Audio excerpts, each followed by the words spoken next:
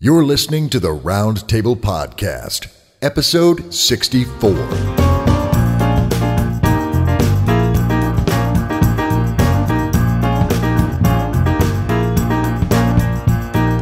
Hello, literary alchemists. I'm Moses Sirigar. And I'm Dave Robison. You've tuned in to the Round Table Podcast. That's right. Each week on the Round Table Podcast, we bring writers onto the show to workshop a story idea with us and our esteemed guest host. And then we take the story ideas, we sort of form the pizza dough, we throw it in the air, twirl it around a little bit. Next thing you know, you've got literary gold as a pizza. That's a pizza. John's from New York, so I thought the pizza analogy would be good. See, well, yeah, but you could also, work the whole Chicago vibe since our guest host is in that vicinity anyway. You could go with a deep dish story. We can totally rock that. It's a beautiful metaphor. And we can wax rhapsodic on that for hours, but we won't. So we are back. Moses, I don't think I thanked you properly last week, but I want to do it now. I am, as always, grateful to have you as my co-host and wingman. Man, I appreciate it very much. Oh, it's a blast. Thank you so much. It really is, isn't it? Let's ignite a few more blasts and bring our guest host back on, shall we? Absolutely. Awesome. Dear friends, returning from his fabulous 20 minutes with last week, please welcome back to the big chair here at the round table, Brad Beaulieu. Brad, thank you so much for being willing to not only return, but to help us sink our greedy fingers into a fabulous story workshop. We appreciate it, man. Well, thanks for having me back. I thought after the last show, you'd just kick me out and keep me out forever. Nope. Sorry. That we have much lower standards, so we're in good shape. We're in good shape. No, that was fab. My head is still ringing from that from the ideas and insights we got from that one. So no, you're good. You're good. All right. So, Brad, you're traveling, you're doing cons, you've got books, you're working on series, you've got series coming out, you've got stuff going on. I can only imagine what your daytimer looks like. So I'm gonna do our fans and listeners a favor, and if you would just hold forth a bit and tell us what is coming up in the world of Brad Beaulieu. Well, I have a new series that's out through Daw Books in the U.S. and Gollancz in the U.K. It's called Song of the Shattered Sands, and the first book is called 12 Kings in Sharakai, and that is turned in. We're still going to go through a round of edits, but that's due August of next year. So we're below the 1 year mark. So like tons of things I'm looking forward to. So much. The artwork phase is just right around the corner. So I'm really anxious to get that going. Have you picked anybody out yet? Have you been trolling DeviantArt, or are you leaving that up to the good people at Gollancz? Well, so Gollancz, I don't know what they'll do in the end. The UK tends to be more iconographic for their covers. And I think that's the direction they're headed. We had a few talks about what the cover might look like, but they were pretty raw. So I don't know who they'll go with artist wise on that side. But on the Daw side, Betsy Woolheim, who was my editor, and I were kind of chatting at Facebook a little bit. And I think it was because I did a sale for The Winds of Kalikovo. And then she saw the cover and she was like, we need to talk. And because she ended up really loving Adam's stuff. So Adam Paquette is an Australian artist. He's brilliant. I really love his stuff. And so he did the cover for Winds of Kalikovo, this beautiful wind chip over this awesome island landscape. And so she's selected him at this point, but we haven't gotten to the point where we've kind of picked what the scene will be and that sort of thing. So that's still coming up. Okay. And then my other big thing is I have been trying to get a couple of series going, actually, a middle grade along with the epic fantasy. And hopefully I could kind of go back and forth between these two. So the new I wrote this on spec because I'm not established in the middle grade world. So it's the first book is called Winter Watch, and it's a Norse inspired, let's say, epic fantasy for kids. I've been hoping to kind of write two series at the same time, something smaller. Obviously middle grade is smaller than these epic fantasies. So I hope to go back and forth at some point. We'll see how it goes. So I'm just finishing up the draft that's going to go to my agent. And then we'll start sending out. So we'll see how that goes. Fingers crossed. Outstanding. Yeah, definitely. Fingers and toes, man. That's fabulous. Yeah. And the other news I have is that in the last show, we talked about the Nightshade debacle. They had imploded, and I actually got out just before they imploded. Actually, I got my rights back, so I wasn't part of the deal where people went over to Skyhorse and Start Publishing, right. Still under the Nightshade imprint. So I did the Kickstarter for the books last year, and so I had all the rights back essentially, but we resold print only to Skyhorse. So that's going to be coming out in November. The third book is going to get a re-release. And they have the other two books. They're already on the market, actually. So yeah, that's kind of cool. That's very cool. That'll get some more life. So that'll be nice. Outstanding. And those are great stories. They deserve another pass around the bookshelves of the world. Absolutely. Very cool. Thank you. What about conventions? Any con appearances on your upcoming schedule? Yeah, the only other thing I have this year is World Fantasy, which is my favorite convention. It's smallish, it's anywhere from 1,200 to 2,000 in that range because they cap the attendance. But it's kind of a widely recognized boondoggle for the industry. So agents, editors go, and they're a lot more relaxed at this than they are at like Worldcon or other larger conventions. Okay. So it's a great place to network. And then it's either late January, early February, Confusion has become one of my favorites. It's in Michigan, and just been a lot of cool people going to that each year. I noticed that just the past year, everybody who was anybody was at Confusion. So yeah, Peter Brett has started to do a author D&D game, and that's gotten a little bit of attention the past 3 or 4 years they've been doing it. It's pretty fun. Sure. I think Saladin Ahmed refed last year, right? He did he DM? He DM'd 1 year for sure, but I think it was Howard Taylor. Oh my God. And was it Mike Cole? I can't remember. And then Cameron Hurley's husband took over for the second round of GMing. They kind of had two, like a morning and afternoon session. God. And they raffle off seats, don't they, for charity? Yeah, they put up, I think the last couple of years, maybe 3, they put up one in Pat Rothfuss's World Builders. And then the winner gets to come and hang out with everybody and play D&D. So it's, goes to a great cause, and then people have fun, and they've taped a couple of them and put them up on YouTube. So it's been neat. Very cool. Very cool. Well, Brad, I will make sure all of that gets into the liner notes. So that our fans can pursue all of the awesomeness that's coming out for you. So they can stalk me. That's right, stalk you. And I have a little handout sheet that I can hand them to help with that. So, Moses, do you have anything that's coming up that you need to let folks know about? Oh, I'll just have my head buried in my book for a little while. Thank you very much. Very good. We will keep asking, and someday there will be glorious, glorious news from the realm of Sirigar. We will look forward to it. Awesome.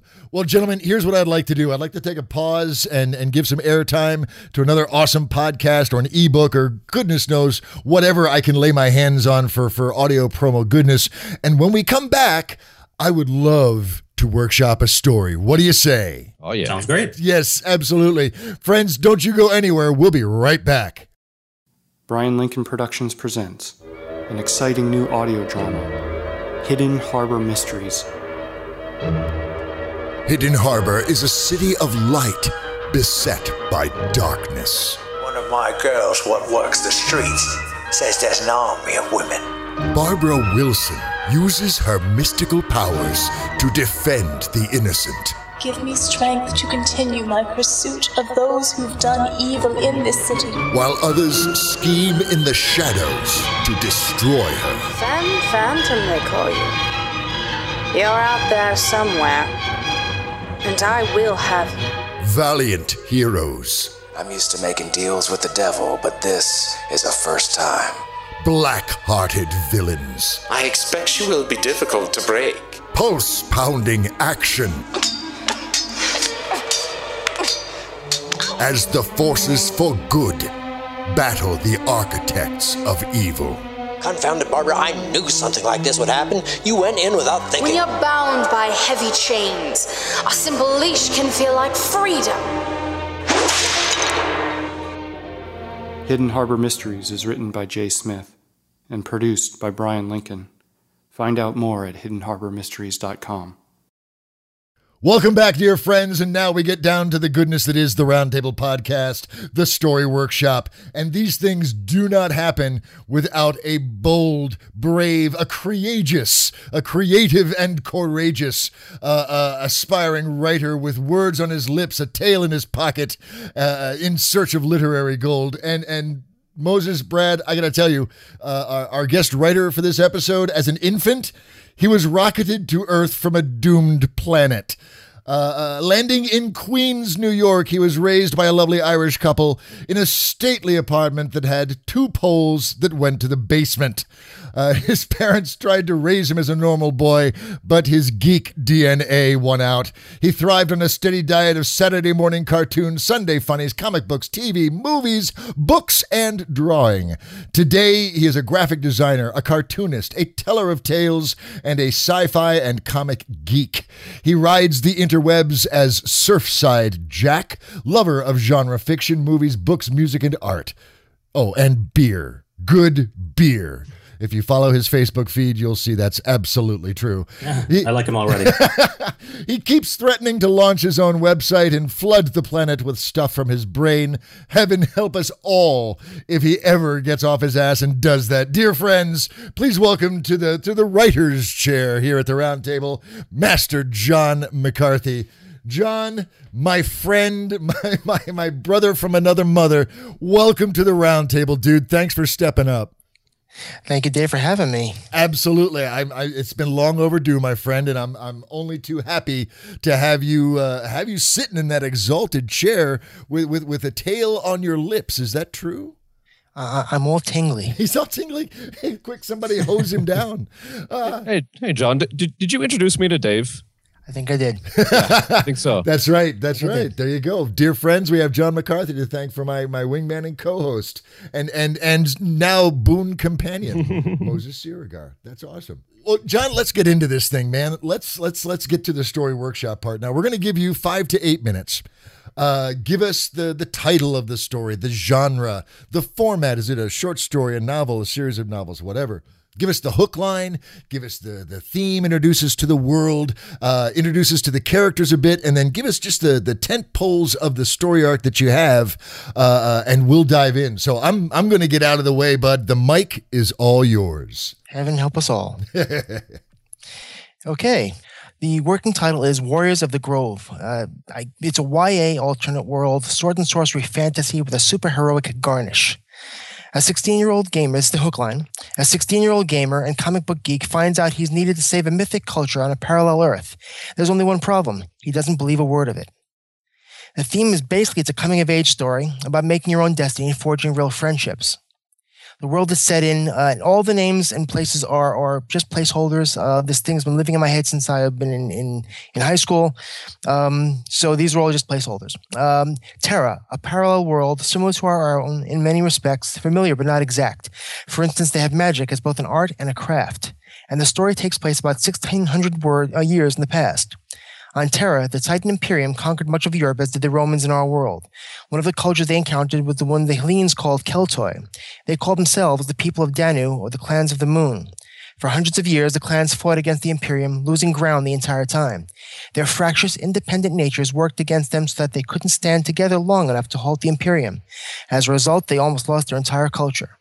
The clans of the moon once ran their chariots the length and breadth of Europe. Now they are relegated to the northwest part of the continent on the shores of the Western Ocean. Fate dealt them a fresh chance when the Imperium fell. Their once mighty legions dispersed or retreated to the Etruscan Peninsula. Several generations free of the imperial yoke made them all yearn for a taste of freedom and yearn to be mature countries. But the world is not a safe place. Invasion from Germanic tribes and imperial remnants are paramount. Then word comes in that their greatest enemy has assumed the throne of the Imperator. Baelor the Smiter has become Belorus Maximus. Many among the clans have awakened to the fact that they must work together or face extinction. Only 6 lands remained holy to the people. Kimru, Kernal, Alba, Manx, Erin, and Brege. Each land has its own local kings or queens and a high king or queen overall. 5 of the 6 have formed the Alliance of the Moon to ensure their ways and freedoms aren't lost forever. Only Brege has refused to join the alliance. The Queen of Shadows thinks them all inept and due to fail. She has walled off her lands with a barrier of mist. You may find your way in, but you won't find your way out again. Her hounds patrol the borders with unrelenting determination. The kings and queens rule by the will of the people and are guided by the Druidic Council. The Druids are both the keepers of lore and the conduits between the clans and the natural world as well as the other world. And here now is a setup for the current situation. The Alliance is finally coming to stand on solid ground. Their population is growing, new druids and warriors are coming to the learning halls every month, their military is adapting and getting stronger. But their greatest enemy has assumed the throne in the Titan Imperium. While the main military is arming and training, a small group of druids and warriors are taking a different tack. A man called the Kraken has seen many cultures and many different kinds of warfare, from ninjas to African shaman. He's got a huge quiver of techniques and he's training a different kind of warrior. Enter the Circle of Four, each one bearing the totem of one of the four basic elements: earth, air, fire, and water. In the characters, my lead protagonist is basically Tim O'Brien, born and raised on the planet Earth, located by druids in a far-seeing ritual and chosen to bear the sky totem and be a vessel to the wind element. He is nerdy and optimistic and believes in good over evil, but he's the last added to the group and he feels inadequate and a weak link. He has much to prove, first and foremost to himself. His battle name is Stormhawk. Tara Nimeraid, from Kurnow, born to the royal family of the Shi. As the third daughter, it is her birthright to defend the royal family and the Moon Alliance. Sharp and quick-witted, impatient and more than a little distrustful of humans, she's well suited to bear the fire element. Her battle name is Dragonfire. Duncan MacStone, 15, from Alba. An orphan, raised by his tribe to be their defender, recruited by the druids of the Alliance before he could assume that role. He is from the Pictish tribes north of the Imperial Wall, who were never conquered by the Imperium. Fiercely independent, his people are loyal to their friends and implacable foes. Quiet and thoughtful, Duncan is steady in a fight. His battle name is Stoneclaw. Aidan MacTurlo O'Mananan, from Manx, descended from Mananan MacLear, the lineage of the Sea King, was expected to produce a champion for the Circle, and Aidan was the perfect choice. He inherited his easy laugh and his fluid spirit from his great-grandfather. His battle name is Battlewave.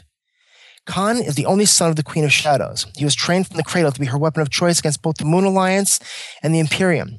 Very fair-skinned, physically imposing, gray eyes and long black hair, easily the biggest of the group, his impressive bulk hides a sensitive soul. His battle name is Shadow Axe. Supporting characters, the Kraken, greatest champion of the arena of Atlantium has ever seen. He was given the nickname of Kraken by a comrade in the games, a Northman, who said he fought as if he had 10 arms. Long-lived, like many Atlanteans, Kraken has traveled from Atlantis in the west to Lemuria in the east. He is a treasure trove of knowledge that he has shared with the Alliance. He is the mental and physical instructor to the Circle of Four. Cromrua, the druid called Dreamhand, is a spiritual and magical instructor to the Four. He is a deep well of mirth and wisdom. More than just their instructor, he has embraced the Four's friends and family. He agonizes over balancing their well-being against the hazardous work they have been called to do. An antagonist, the one in the field, is Baelor's right-hand man, the Huntsman. The Huntsman is malevolence personified. He tracks down mortals and strips them of their souls the way a hunter skins a deer, and they feel every bit of it. In the background, but always influential, Gwydion, Prince of Cymru, who has made great strides in reclaiming the south of the Islands of Mighty from the Saxon invaders. Dubbed Artus, the Bear, he has been made Dux Bellorum, leader in war of the Alliance. Merlin Moore, the Grand Druid, is the head of the council and the liaison with the Alliance. He has the ear of kings and walks boldly into battle. The Queen of Shadows, ruler of Brage, not quite an enemy of the Alliance, but at least a deadly competitor. She has her own agenda and woe to any who get in her way. Baelor of the Evil Eye, always in the background, the main villain, but not in the field. Having moved his hereditary lands in the north to the seat of power in the Eternal City, it has taken him some time, but he continues to build the strength back up, and Moore is making good use of the old networks and routes used by the Imperium before the fall. If he can retake his birthplace, he will be akin to the gods of old, mighty upon the earth. The story. A call for help comes in from the dwarvish people in the Limestone Alps, named the Kobold. They need assistance, and they turn to the Alliance for aid against Baelor. The Alliance can't let Baelor gain any ground. They have to send in their strike force with a MacGuffin to help the Kobold keep Baelor at bay. The obstacles they have to face are distance, personality clashes, and the constant threat of annihilation by the Huntsman. And that's where we are at the beginning of the story. At the beginning, Tim still finds himself on Earth and feels a calling to go to the beach. He's picked up and brought to the other side, to Terra, where it's found that he is the last of the four. They only have four at this point, each one for the signs of the elements, and he cannot make contact with his power. Apparently, he's been trained in his dreams 3 to 5 times a week. They've reached out to him across the void, and they've given him training so that he should have everything he needs deep in his psyche, but he can't make contact with it. And they run out of time for him to do anything because because of the call of help that comes in. The armies aren't in position to help. It's got to be a small strike force or nothing. It's him and the four. They go out into the world to take care of this, and I think I am out of time. Well, tell us how it ends. What have you got for the ending? Basically, he tempts death. He has to trigger it. He gets one of the other four to fire an arrow at him. If he can't deflect it, he's dead. If he triggers it, then he wakes up and he'll be able to fully join the group. There is a bonding ceremony in the Tower of the Elements, where they are bound to each other and into their powers. They are then sent out across the channel to make landfall, and then make their way across to the Limestone Mountains and what would be, let's say, the northwestern Alps. They crash land on in Brage because, of course, it's surrounded by mist and it's a rocky shore. The Queen of Shadow's son, Shadow Axe, is sent out to investigate and to take out whoever might be there. They're thrown together because as they're about to tear each other's heads off, the Huntsman makes an appearance. They have to fight together or they won't survive at all. Hold on just a sec. Hold on. Let's cut to the very end. Do they win? Basically, they've got to get from that initial meeting to the Cobalt Mountains, where I've got a major impact that happens where they think they lose somebody, but they don't, and then they have to they eventually come back to Avalon, which is where their home base is, and they invite Shadow Axe to take the ritual of bonding with them, which is something that no one had foreseen. This is almost like a Secret Origins story. Stop. Clearly this has been. See, you did what I did in my workshop. We've been thinking about this stuff far too long, dude. You need to write this shit. I'm just going to tell you right now, whatever you get out of this one. But honestly, there's too much that we didn't get to, and I think there's even too much that we did get to. So I'm rather than try and wrap our heads around the various details that you have worked out, and they're rich, they're lush, they're beautiful, I think our time is going to be best spent working on exploring character motivations and character arcs and relationships, and also exploring the antagonist. Perfect. So let's focus on that as we move forward. But before we do, Moses, please, dear God, give us a disclaimer, because there's going to be a lot of it floating around this one. So, John, I think you know this disclaimer, but we're going to tell you a bunch of stuff, and the fact is, it's all just ideas, it's all just thoughts, and we're hoping to stimulate your brain to come up with something really cool. And so, of course, you just you take what you like, you riff on whatever we say, and you just throw out the rest, and you don't have to even listen to anything in the end if you don't like it, obviously. So that's just the disclaimer before we jump in. That's right, because basically anything that comes after this might be complete bullshit. I got to tell you, I've listened to every episode. I've yet to hear bullshit. We'll try to maintain that sterling record, sir. Thank you. Our tradition is to start off with a quick once around the table, just to get out some key things of what worked and maybe what didn't, and also ask any questions of clarification. And once we've gone around the table one time, we'll dive in with what we want to start working on first. So, Brad Beaulieu, our guest host for this episode, we'll lead off with you, sir. What are your first impressions of John's story concept, and what questions do you have for him? Yeah, let me ask a couple questions first. So, is this written? No. What I kicked back to you guys is pretty much what I've reams of notes that I haven't touched in years, but what I kicked back was the stuff I've done just in the last couple of days. And okay, so it's all conceptual at this point, and then yes, kind of plotted characters, the world is built, that kind of thing. Right. Yeah. Okay. And you mentioned YA, I think, in the beginning. Right. Is that what you're targeting? Oh, what's funny, because for years I never thought of it, but only recently, because I realized that all the characters are still teenagers and I'm not. Maybe it should be YA, but that's open for discussion. Okay. I'll tell you that, as you went through the story, it kind of, I got a little bit of a middle grade vibe or something not quite YA. I've learned a little bit about YA because I was debating on what to do for a Winter Watch, which is my first stab at a middle grade. And I was debating between YA and middle grade. And right now, the way the market lays is that if you don't have a romantic element in the story, it's probably not YA. I don't say that every story would have to have it, but I think you have a headwind working against you if you don't. and maybe even a kind of a love triangle going on. And I'm just curious if you had envisioned that kind of thing for this story. Well, Pod, there's only one girl in the group, and she is elvish and remarkably attractive. I always thought that there might be some kind of friction with that. So, yeah, do you think there's room for romance there? Certainly. And there doesn't have to be. I mean, but well, see, like I said, I'm familiar with this, but I'm not wedded to it. So this is only do some free thinking, let it roll. Yeah, right. Well, I mean that's certainly something you could explore. One thing I will just mention too, when as you were going through it, I was getting a middle grade vibe more than a YA vibe, and so you may think about that. Okay, that's a possibility. It reminded me just a bit of kind of an Aragon type of thing, or Ranger's Apprentice is something I read recently, which you may want to dig into. It's a really successful. I've heard of it. Have you? Yeah. Okay. Yeah. John Flanagan is the writer. He's up to 15 plus books. It's a runaway success. And it's Secondary World. I was very interested in the Secondary World specifically because I was writing that kind of thing for mine.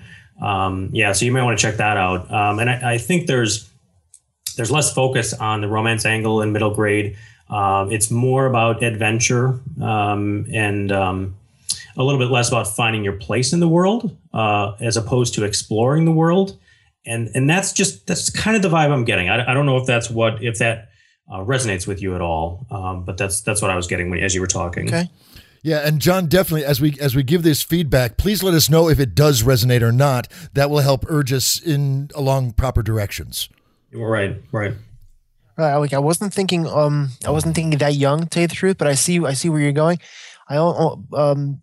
Also, I thought I have heard that. I thought generally the age group in a book is generally like 1 to 2 years ahead of the reader, and all of these characters are generally about 16 years old. Yeah, right. The usual rule that you hear is 2 years ahead. So that would still place it kind of in the lower YA range. Right. And if you made them a touch younger, you could go for upper middle grade potentially, right. Okay. Which is like kind of a 10 to 12 year old reader with a 13, 14 perhaps year old protagonist. Okay, so you can kind of ponder that.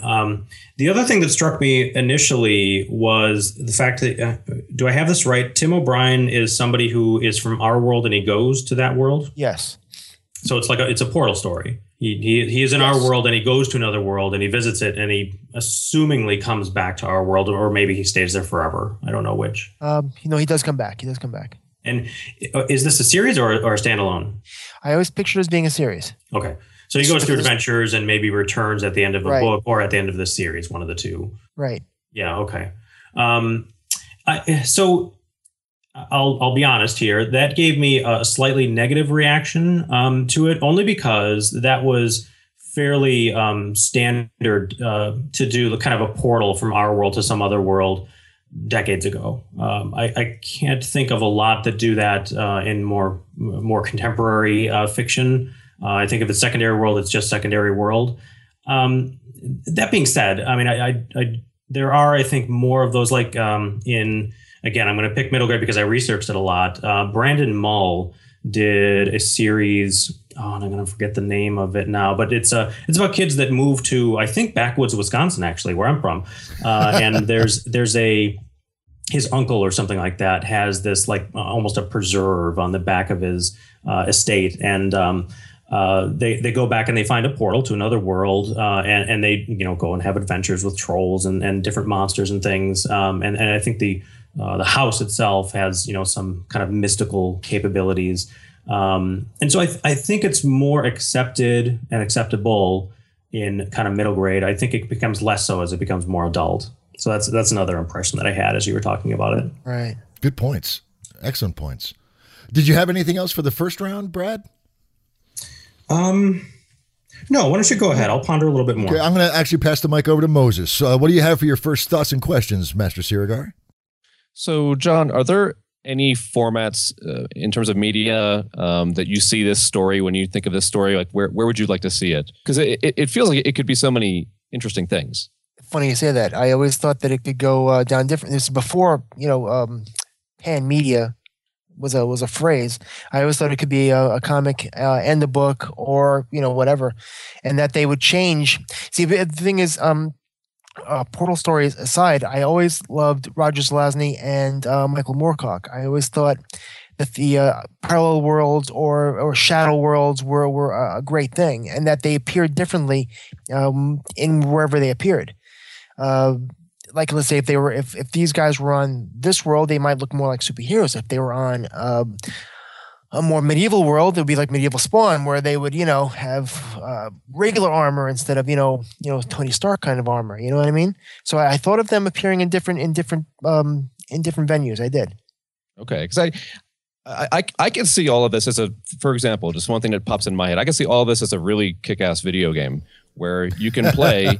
You can play any number of these characters. You can play Stormhawk or Dragonfire, or Battlewave, or Shadow Axe, and I think I missed one, but yeah. But anyway, I could see that, and where I can see myself going into the world, and there's the dwarven the dwarves in the mountains, and there's just these incredible fights and all these things, and I guess I'm just going with my intuition here, but I could almost see this being like a really neat plot for a game. And I don't know if indie gaming is a thing you're interested in, or if that's something you could pitch to a company, or if you want to start with the books. Yeah, game development would definitely be a way to go. Sure. I got that vibe as well, by the way. Yeah. Yeah, really? Me too. Yeah. It's funny because I'm not a gamer. Yeah, well, you're writing for them. That's funny. What else you got, Moses? Don't have anything else right now. Okay. All right. I've got a couple questions. First of all, there was a section in there about mists and hounds patrolling the barrier. Right. Did somebody get trapped behind a misty barrier? Shadow Axe's mother is the queen of what is Brittany in our world. Rocky country, and she's surrounded with a wall of mist. So just herself. She herself, yeah, she's very powerful. Okay, and what's her name again? Shadow somebody's mother? I don't have Queen of Shadows or Shadow Queen. Okay. is the working name for her. And is she an antagonist, or is she just a competitor? A competitor for Balor. She's the alliance is mostly Celtic. She's Celtic as well. She just doesn't agree with them politically. So she's kind of like the Morgan Le Fay, the serpent. Yeah, actually, that would be a close analogy. The serpent from the inside, whereas Balor represents the mechanized empire from the outside. Got it. Okay, cool. I got Tim O'Brien. What was the name of Dragonfire? What was the character's name? Tara Nemoraid. Tara. Got it. And what was Dreamhand's name? And thank you for that, by the way. That's awesome. What was the Crom Rua? That's Crom. Red Crom. Got it. Crom. Okay. All right. So there's my questions, basically. Actually, I have one other question. This one's a little more story oriented, and this is kind of important. You've got somebody from modern day going into effectively a medieval epic fantasy framework with high magic, blah blah blah. Why? What is it about a kid, a comic nerd from today, going back in this time that is resonating for you? Why is that? Why is this not a story about Timothy O'Brienus, who is already a Keltoi and the chosen one?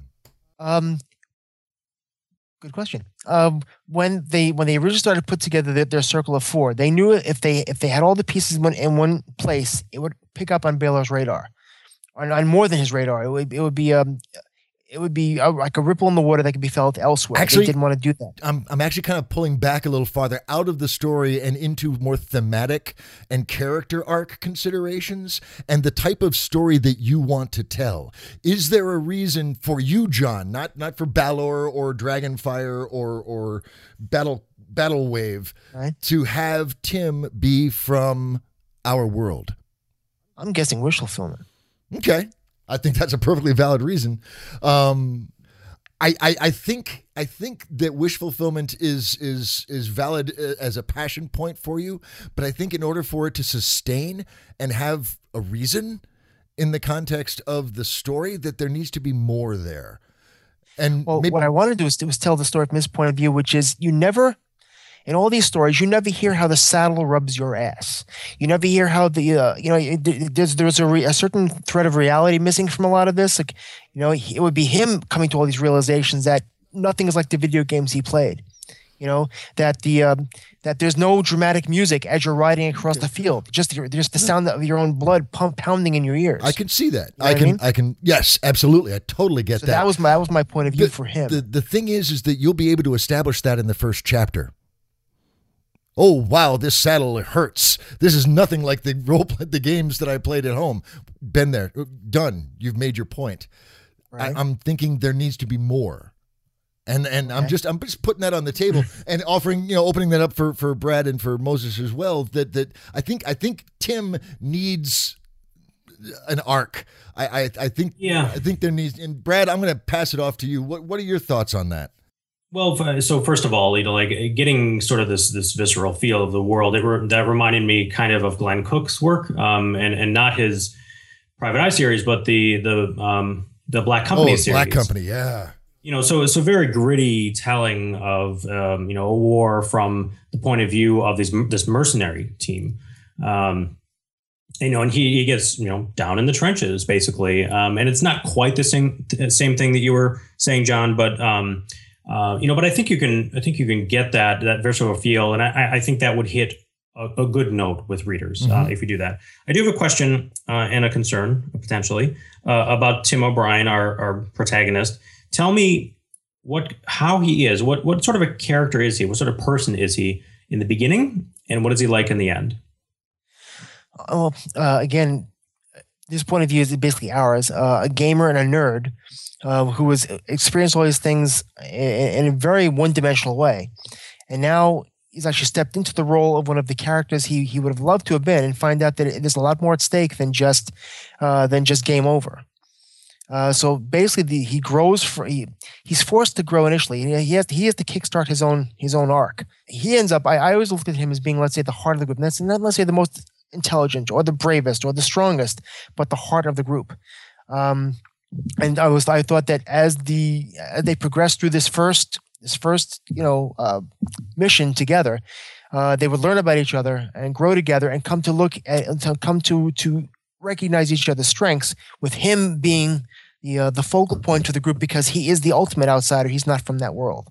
And so what is he like at the end? My phrase was on the verge of manhood. I think he's standing on his own 2 feet. He's actually part of the team, and he's taken a major step forward to becoming a man. Is he not just part of the team, but the hero? Is he fully a hero by the end of the first book, or does that come later?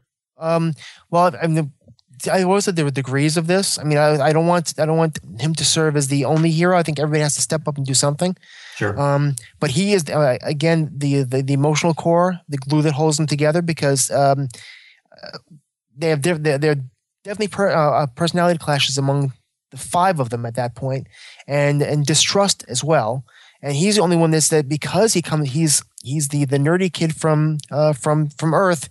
He believes in good over evil. This is just the first. He just has to carry through to the end scene.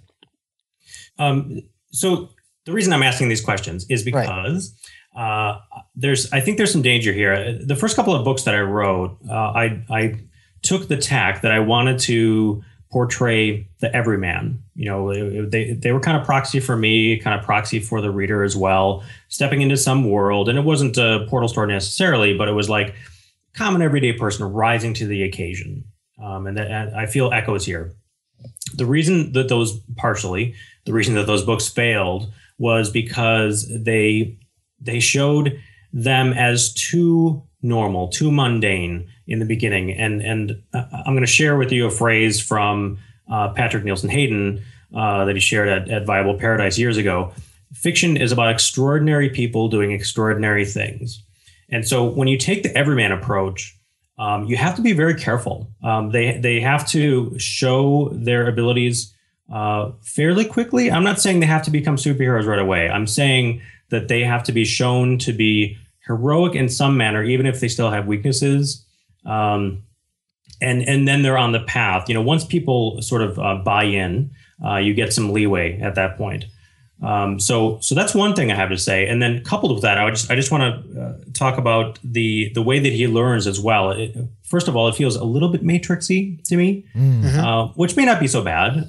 But I think it may actually shortchange the reader a little bit, because at least for me, and I think for a lot of people, one of the most enjoyable things about reading about somebody who comes into their power, so to speak, is that we get to see it happen, and we get to see their pain and their willingness to do it, their willpower to go through all of that, to make it to the end. They are rewarded in the end because they put in all that effort. And if you take that away from the reader, it may be, you can do anything in fiction, of course, but there is a cost, and maybe it's too high. I don't know. So I just want to kind of give you a word of warning there that maybe a bridge too far. Sure. No, I agree with that. And when he does, what I envision was when he does make it to the other side, part of it is a training session to bring out the stuff that they've instilled in him, that they planted him since he was 7 years old, and also to get him to work with the other three. Yeah, but one of the dangers we're running into here, John, though, is that the guy has no agency. He's not making choices. He's having people train him and pull out his skills for him. His choices and through choices we manifest our heroism. Those aren't really clear right now. And we're hearing a guy who gets pulled out against his will into a world he doesn't believe, and he's trained to be awesome. He needs something awesome to begin with, something foundationally that makes him fabulous. It doesn't have to be super strength. It could be, the ability to calm any animal, or good with numbers. Who knows? But he's got to be good at something, and he needs that agency. Why did they start training him at the age of 7? That's what a lot of warriors, they left their mother's skirts and they trained for the next 7 years, from 7 to 14. So he's from another world. Is everybody from another world? No. Why him then? Oh, right. Because they had to pick a parallel that was close enough to theirs for because the magic is territorial. And it comes through the physical area and through your bloodlines. So instead of picking, let's say, a Celt from their world, they planted a Celt from ours. They found a likely candidate through like ascending, where they literally reached out and they found a local that would do the job they needed done. And subconsciously, he embraced it. He did. Even as a child, he embraced it. It's just that there was a disconnect, and he hasn't been able to make the connection again. Okay. See, Brad, you asked earlier if he had written any of this, and he said no. He lied. He just hasn't. He just hasn't put the words on paper. Right. Okay. Right. I want to move forward because clearly you've got a lot of stuff that we cannot possibly have access to. So I want to try and Moses has been sitting back quietly and patiently. I know he's got stuff to talk about. I want to give us a chance to start plying this thing without so much running up against the story that you've written so far. Okay. Does that make sense? Oh yeah. Go. Okay. All right. Moses, you've been very patient, man. I'm giving you the mic. What do you got, dude? That's all right. I'm taking it all in. I'm going to play good cop for a minute, if we can do that. I mean, I think you can write the story the way you have it now if you write it well. I can see it. I can see where all of this can work. I can see it as a portal. I can see it where the kid, has this special thing about him. I mean, it's basically the equivalent of a prophecy at that point. It's like it's a chosen one. Yeah, you're special. Yeah, you're special. And you didn't know it. And it's possible that book 1 has a lot of elements of like almost the origin story of a superhero where, the first Spider-Man movies, Peter Parker's figuring out how to be Spider-Man, and it's okay to do that. And I think that can work even better for a younger audience where you have a character who starts young. I agree that he should be awesome at something. Like maybe he's the best video game player, in his town or something like that. Like he's amazing, or he's a genius at something. I mean, I think that would, or a musician. He could be a musician. Yeah, something that does make him brilliant, because then we like him more right away. But you could still have this sort of, I mean, I'm thinking of the Chronicles of Narnia, right? Which is of course a famous portal story. And it one of the reasons it works for young audiences is, you start with this kid who's the everyman child sort of thing, and they end up in this amazing world, and it's an amazing adventure. What you have here is the potential for sort of Chronicles of Narnia, but the kid starts kind of awesome and he becomes a super badass, throughout the story. And that alone could be quite compelling. I think there's an very interesting thing here when it comes down to the character arcs. We talked about in our previous episode, actually, we started talking about the difference between a dynamic character versus an iconic character. And the sense I get here is that Tim O'Brien is the dynamic character. He's the guy that has the growth arc, and that maybe the other four, it's four, right? There's four more warriors, right? That they could all be iconic characters. They could all be characters that don't have a particular growth arc to them. They could all be just incredibly cool, badass characters. And he's learned to be like that. He's learned to be that cool and badass, in the story. And I could see if you'd write that well, that it would be this beautiful thing. I don't know. Like, what is your gut instinct to this being a middle grade story?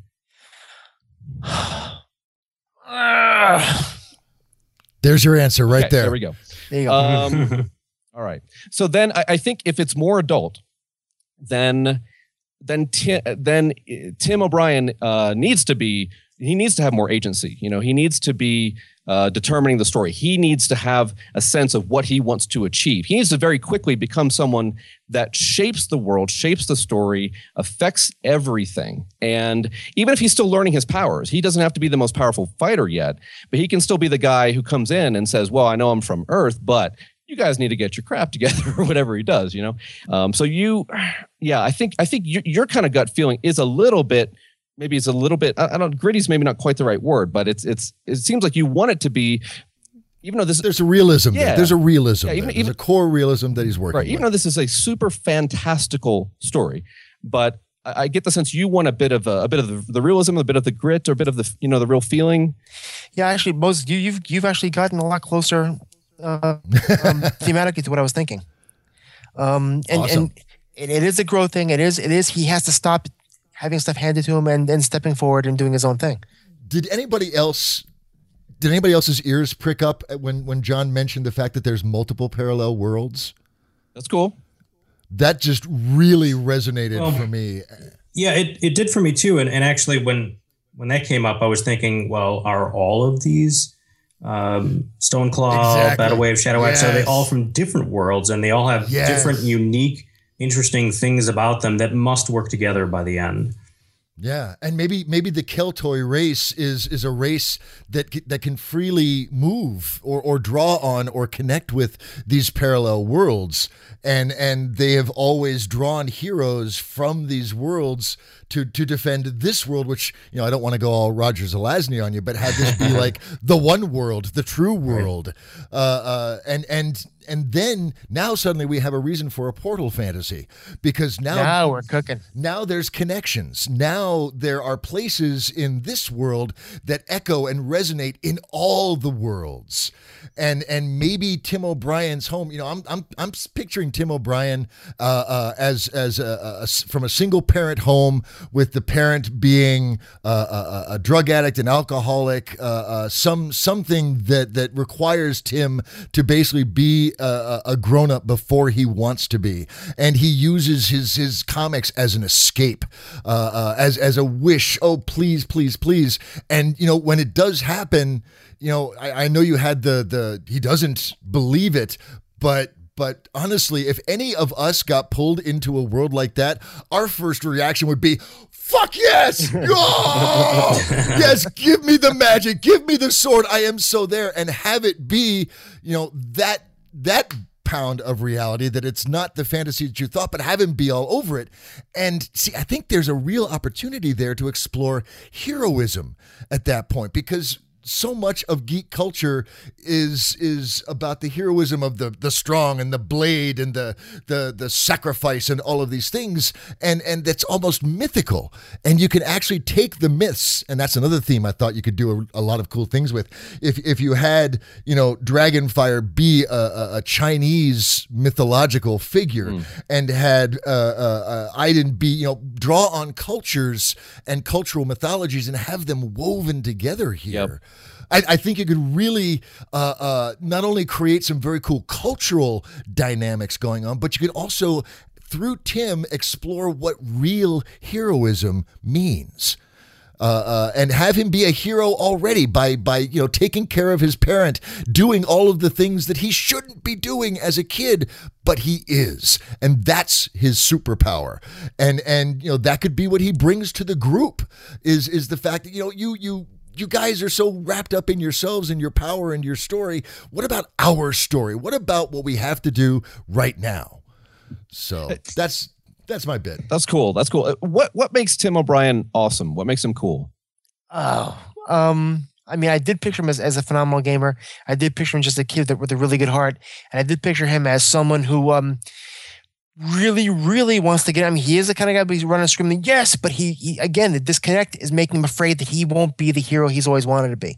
That until he can connect with that power, he's so I think he's the eternal optimist, but he needs to get his confidence, at least initially in the beginning. But a good, strong-hearted kid that wants to do the right thing. Yeah, I think we need to bring out his awesome more, at least the seeds of it in the beginning. We need to see those things foreshadowed that he's going to become great at. Yeah. And the discovery that he doesn't need that power to be awesome. That, if the message is in order to be awesome, you have to have a power. I'm going to be very disappointed in the story. I can be awesome without power, and I think that's just an important message. At the same time, he's got to compete with Dragonfire, Stormclaw, Battlewave, and Shadow Axe, and he's got to not be too. He's got to stand next to them and be awesome if he's our lead guy. Absolutely. No, I'm not saying deny him his powers, but if give him his powers and then have him discover that the powers are not the key to heroism. Like Captain America in the latest movies. He was the hero before he got the super soldier serum. The only one of them that was. Exactly. That quality is what makes him awesome. So I have another point, I think, possible big thing here. So we're talking about this sort of portal element of possibly the Warriors. Is there a name for them as a group? The Warriors 4, because that's the vibe I got. I got the Warriors 3 all over that. I saw Volstagg and Sif and Vandal, all of those guys. That's what I was seeing. The Circle of 4 was the current name I was using. Circle of 4. That's okay. Cool name. So the Circle of 4, I mean, if you want this to kind of be a sprawling thing, what's cool is they could go to different worlds in every book, or they could go to different worlds in every trilogy or something like that. We're going to go take care of Terra. And then after all that's all good, oh, by the way, there's this other portal we got to go into and take care of other stuff. So sure, Balor's evil is seeping. That was through. On my list, yeah. Yeah. Okay. Yeah. So, I mean, I think that could be a neat angle. I get excited about that. Almost thinking of these, I don't know what a good analogy would be, but, they could be, in a sense, quote unquote, Guardians of the Galaxy. Let me ask you, I did picture these guys growing up some. I mean, this is before Harry Potter, where, over the course of 7 books, they grew older, but I picture them starting out as teenagers and ending up at least in mid-20s. Sure. Absolutely. There was a great series. God, I forget the author's name, but it was the Nemesis series. And basically, in the first chapter of the first book, this character unleashes basically Pandora's box on the world. And then the series was about her going and bringing those evils back under heel. And, something along those lines, as long as we're working mythologies, maybe Balor at the end of book 1 opens Pandora's box. Or something like that. I don't know. I think there are some bigger issues that Bradley brought up about, what's the audience and so on. Because if they're teenagers who go from 16 to 20, then we are kind of looking at young adult, right? And then, then where is the romantic element? And does it work like that? I don't know. I mean, Bradley seems to have... Well, let me put that to Brad very specifically. Brad, the 2 female characters we heard about in this story, one of them is an ancient evil and one of them is a hero. And those are the only 2. What are your thoughts on that, sir? Well, certainly get more. That's my first thought, I guess. I mean, it's fine to start, with those as sort of a kernel, but get more involved for sure. And I think that will come. I mean, this is, not early take on the story, but you haven't started writing and you haven't needed to fill in pieces of the world, right. And so I think that will come. But don't just make them window dressing. Of course, get them involved in the tale. Not just those 2, but the other characters as well, female characters. You could have another of the 4 be female too. I mean, make 2 male and 2 female. Yeah, maybe. So I wanted to mention too. You talked about going into the mid-20s. You said potentially. Well, I pictured them growing up some, and I didn't picture it any further than, let's say, post college. You know what I mean? Right. Okay. Well, so I mean, maybe this goes into. I think that takes it right out of YA if they get past 19, even 18 maybe. There is the new adult subgenre that's kind of cropping up, and who knows how long it'll last. But this may be an adult novel if you're going into the 20s, which is fine. You can have young protagonists that grow up, and it's an adult novel. Especially as if they grow up over the series, then you have like a J.K. Rowling thing where you start off with young adult or even middle grade with the first book, and then near adult for the last book. Yeah. So, but be careful. I just want to give you a word of warning, because I researched this a fair bit, talked with my agent, who was Russ Galen, and his, tapped into his experience, and it's not unheard of. Harry Potter's done it. Others have done it, but they're very rare. And you set yourself up. Any check marks that you get in the con column as an editor is looking at this thing will increase the chances that they'll just set it down and move along. And I think that's one of them. Again, stepping out of the age range for the readership. I hear that. That's definitely a concern. But I was thinking, even picking up we were talking about a few minutes ago, if they change worlds and literally almost kind of change characters, if at a certain point they leave one theme or one set of themes in one world behind and morph to another one, technically the same characters or with even the same memories, but you can actually launch a different line of books. Sure, absolutely. Sure. Right? Get good, strong secondary characters that capture the reader's attention, and then boom, there's your spinoff. Bradley, if he spends like most of this first book with the characters being around 16 or something like that, but that needs to be young adult or like upper middle grade, like you were saying, right? If that's the ages we're writing and they're growing up.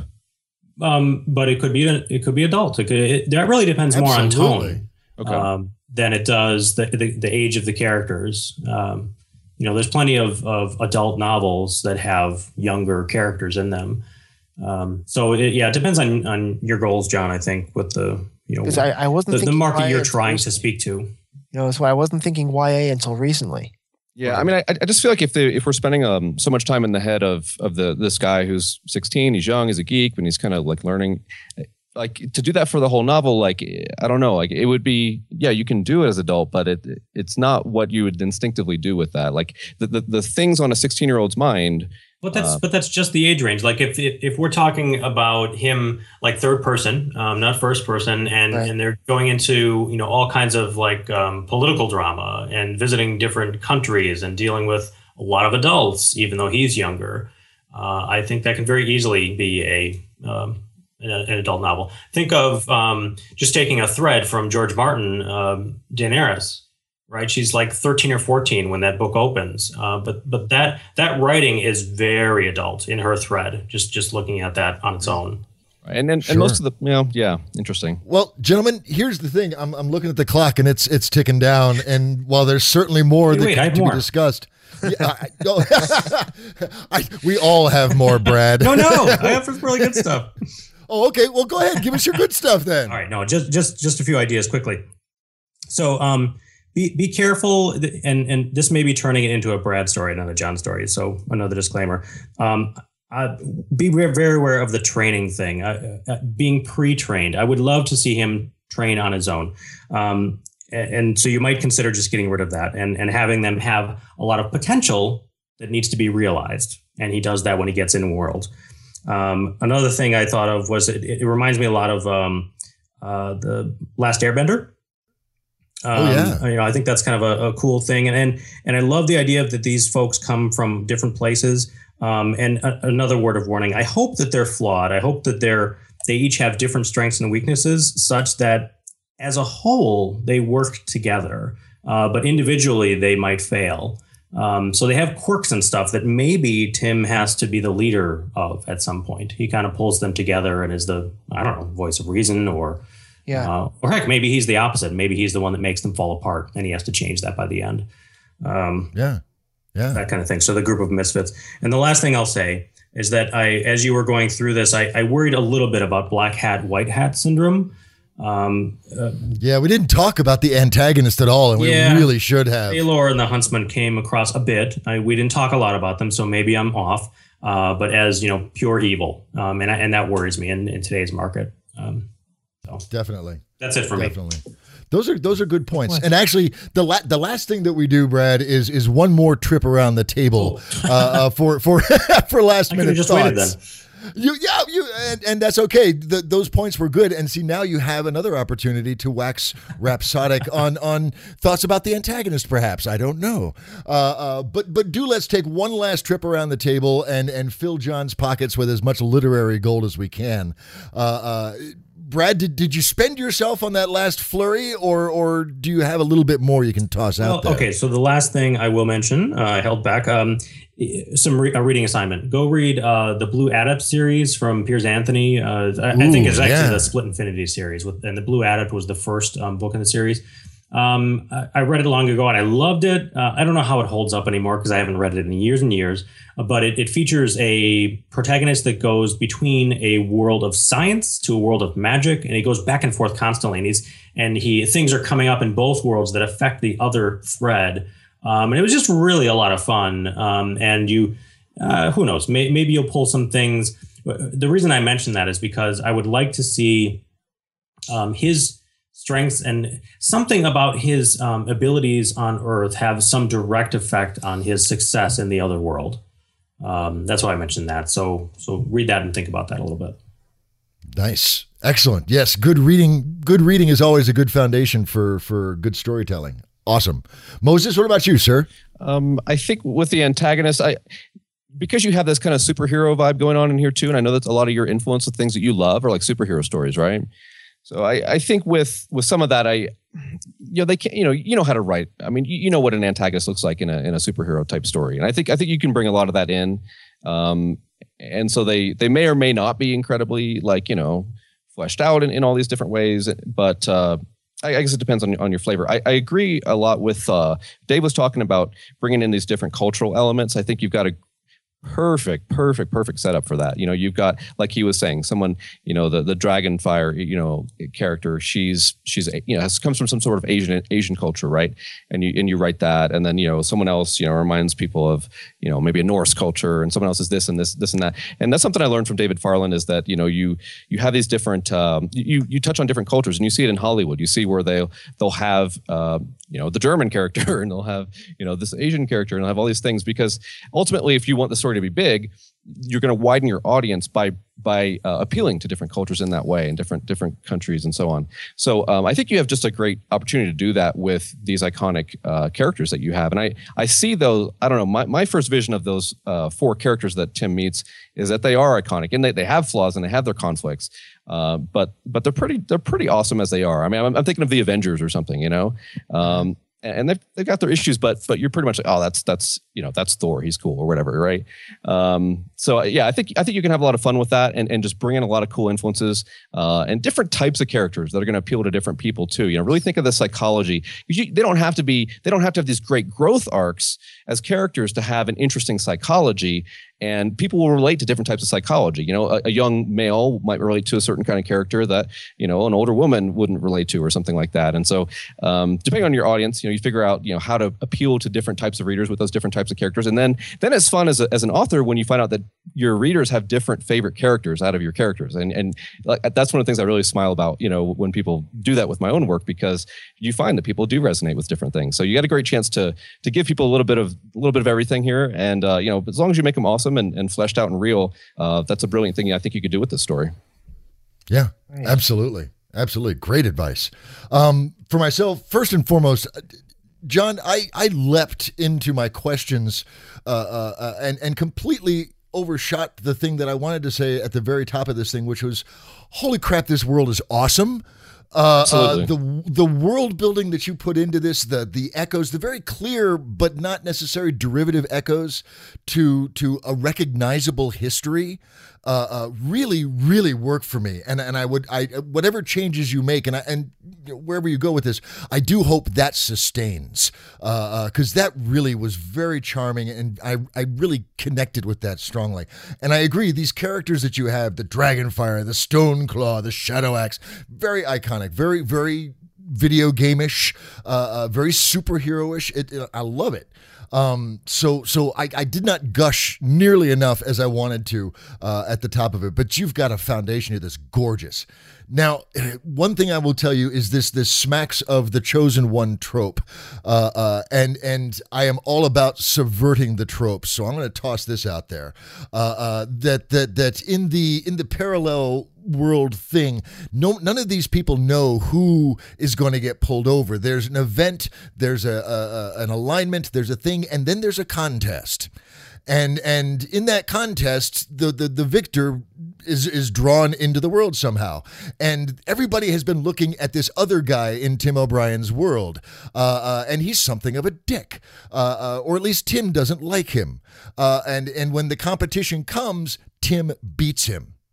This guy was supposed to be the chosen one. Everybody was ready for him to be the chosen one. And Tim beats him and becomes that. So you've got this, well, we're kind of hosed now because we've got you. And yeah, go ahead. I just want to throw out an offshoot of that. I love that idea. And as you were saying it, I was thinking, they should, maybe they want the circle of 4, but they bring 16 so that they can be whittled down to the proper 4. So it's not necessarily a chosen one. He doesn't know. They don't know. That's but nice. He rises to the occasion and he becomes one of the 4 through his own wits and strengths and whatever.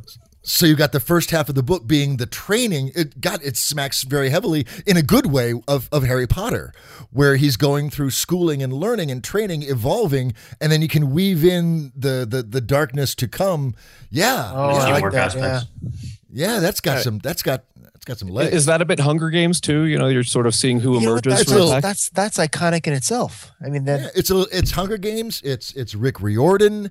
It's all of that. So yeah, absolutely. I don't think there's any reason to shy away from that. Be mindful of the potential for derivatives and move forward from there. All right. Wow. Okay, John, here's the deal. You know the deal, but I'm going to share it for those that don't know it. You go out and holy crap, you write this story. Write a short story. Write something set in this world with these characters. Make it happen. Put it down and put it out. Have it shared in the world, self-pub, EPUB, TradPub.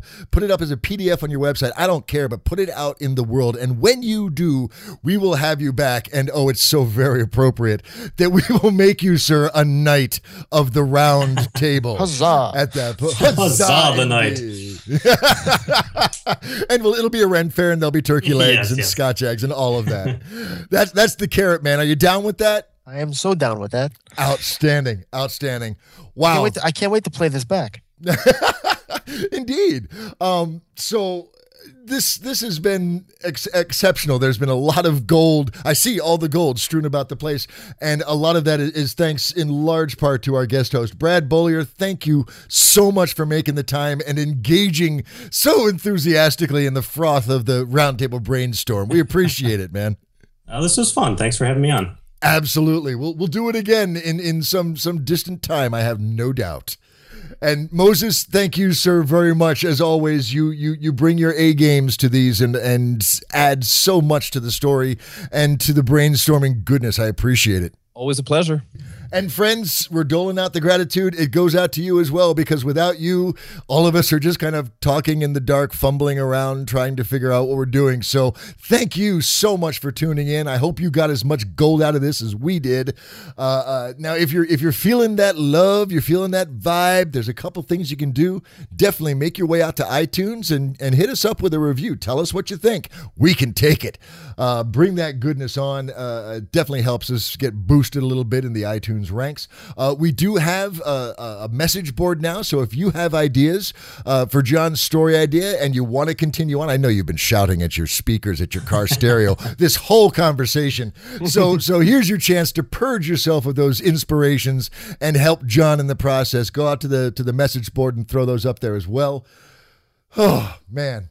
once again, exhausted, but cheerful and glowing. And as I look ahead in my crystal ball, I see, holy crap, in just 1 week's time, we started all over again. Another awesome, fabulous guest host bringing words of wisdom to the writerly masses. Another courageous guest writer bringing their story ideas, more frothing storytelling, brainstorming goodness here at the Round Table. But that is but a week away, and that's a lot of time. So Moses, what do you think, man? They got a week. What should they do? This is inspired by John, who's been working on his story for quite a while. You notice he's got all these great ideas, and everyone who's listening wants to see him start to write it, right? So if you're one of those listeners who has not started writing yet, I want you to think about what you can do with your story. Pick a day. Say, this Wednesday, I'm going to do one thing on my story. I'm going to do something. Just baby steps. Just start. That's the key. Just take a step. Can I give him a prompt? Yes. Ooh, a story prompt. Absolutely. Well, it's along those lines. Pick if you haven't started writing it, pick the scene that is brightest to you, that is most clear. It doesn't matter where it is, the end, the middle, the beginning, before the beginning. Write that. Doesn't matter where it is. Awesome. Outstanding. And I will just also throw in the words of Brian Humphrey, go right. So there you go. And I will tell you, friends, that you always find what you're looking for. So look for the good stuff. Look for the bright, radiant, shiny stuff that inspires you. And trust me, dear friends, you will find it. That's it for us, man. We'll be back in 1 week's time. Until then, you guys stay cool, be frosty, be awesome. And we will talk to you soon. Bye-bye. Thanks for listening.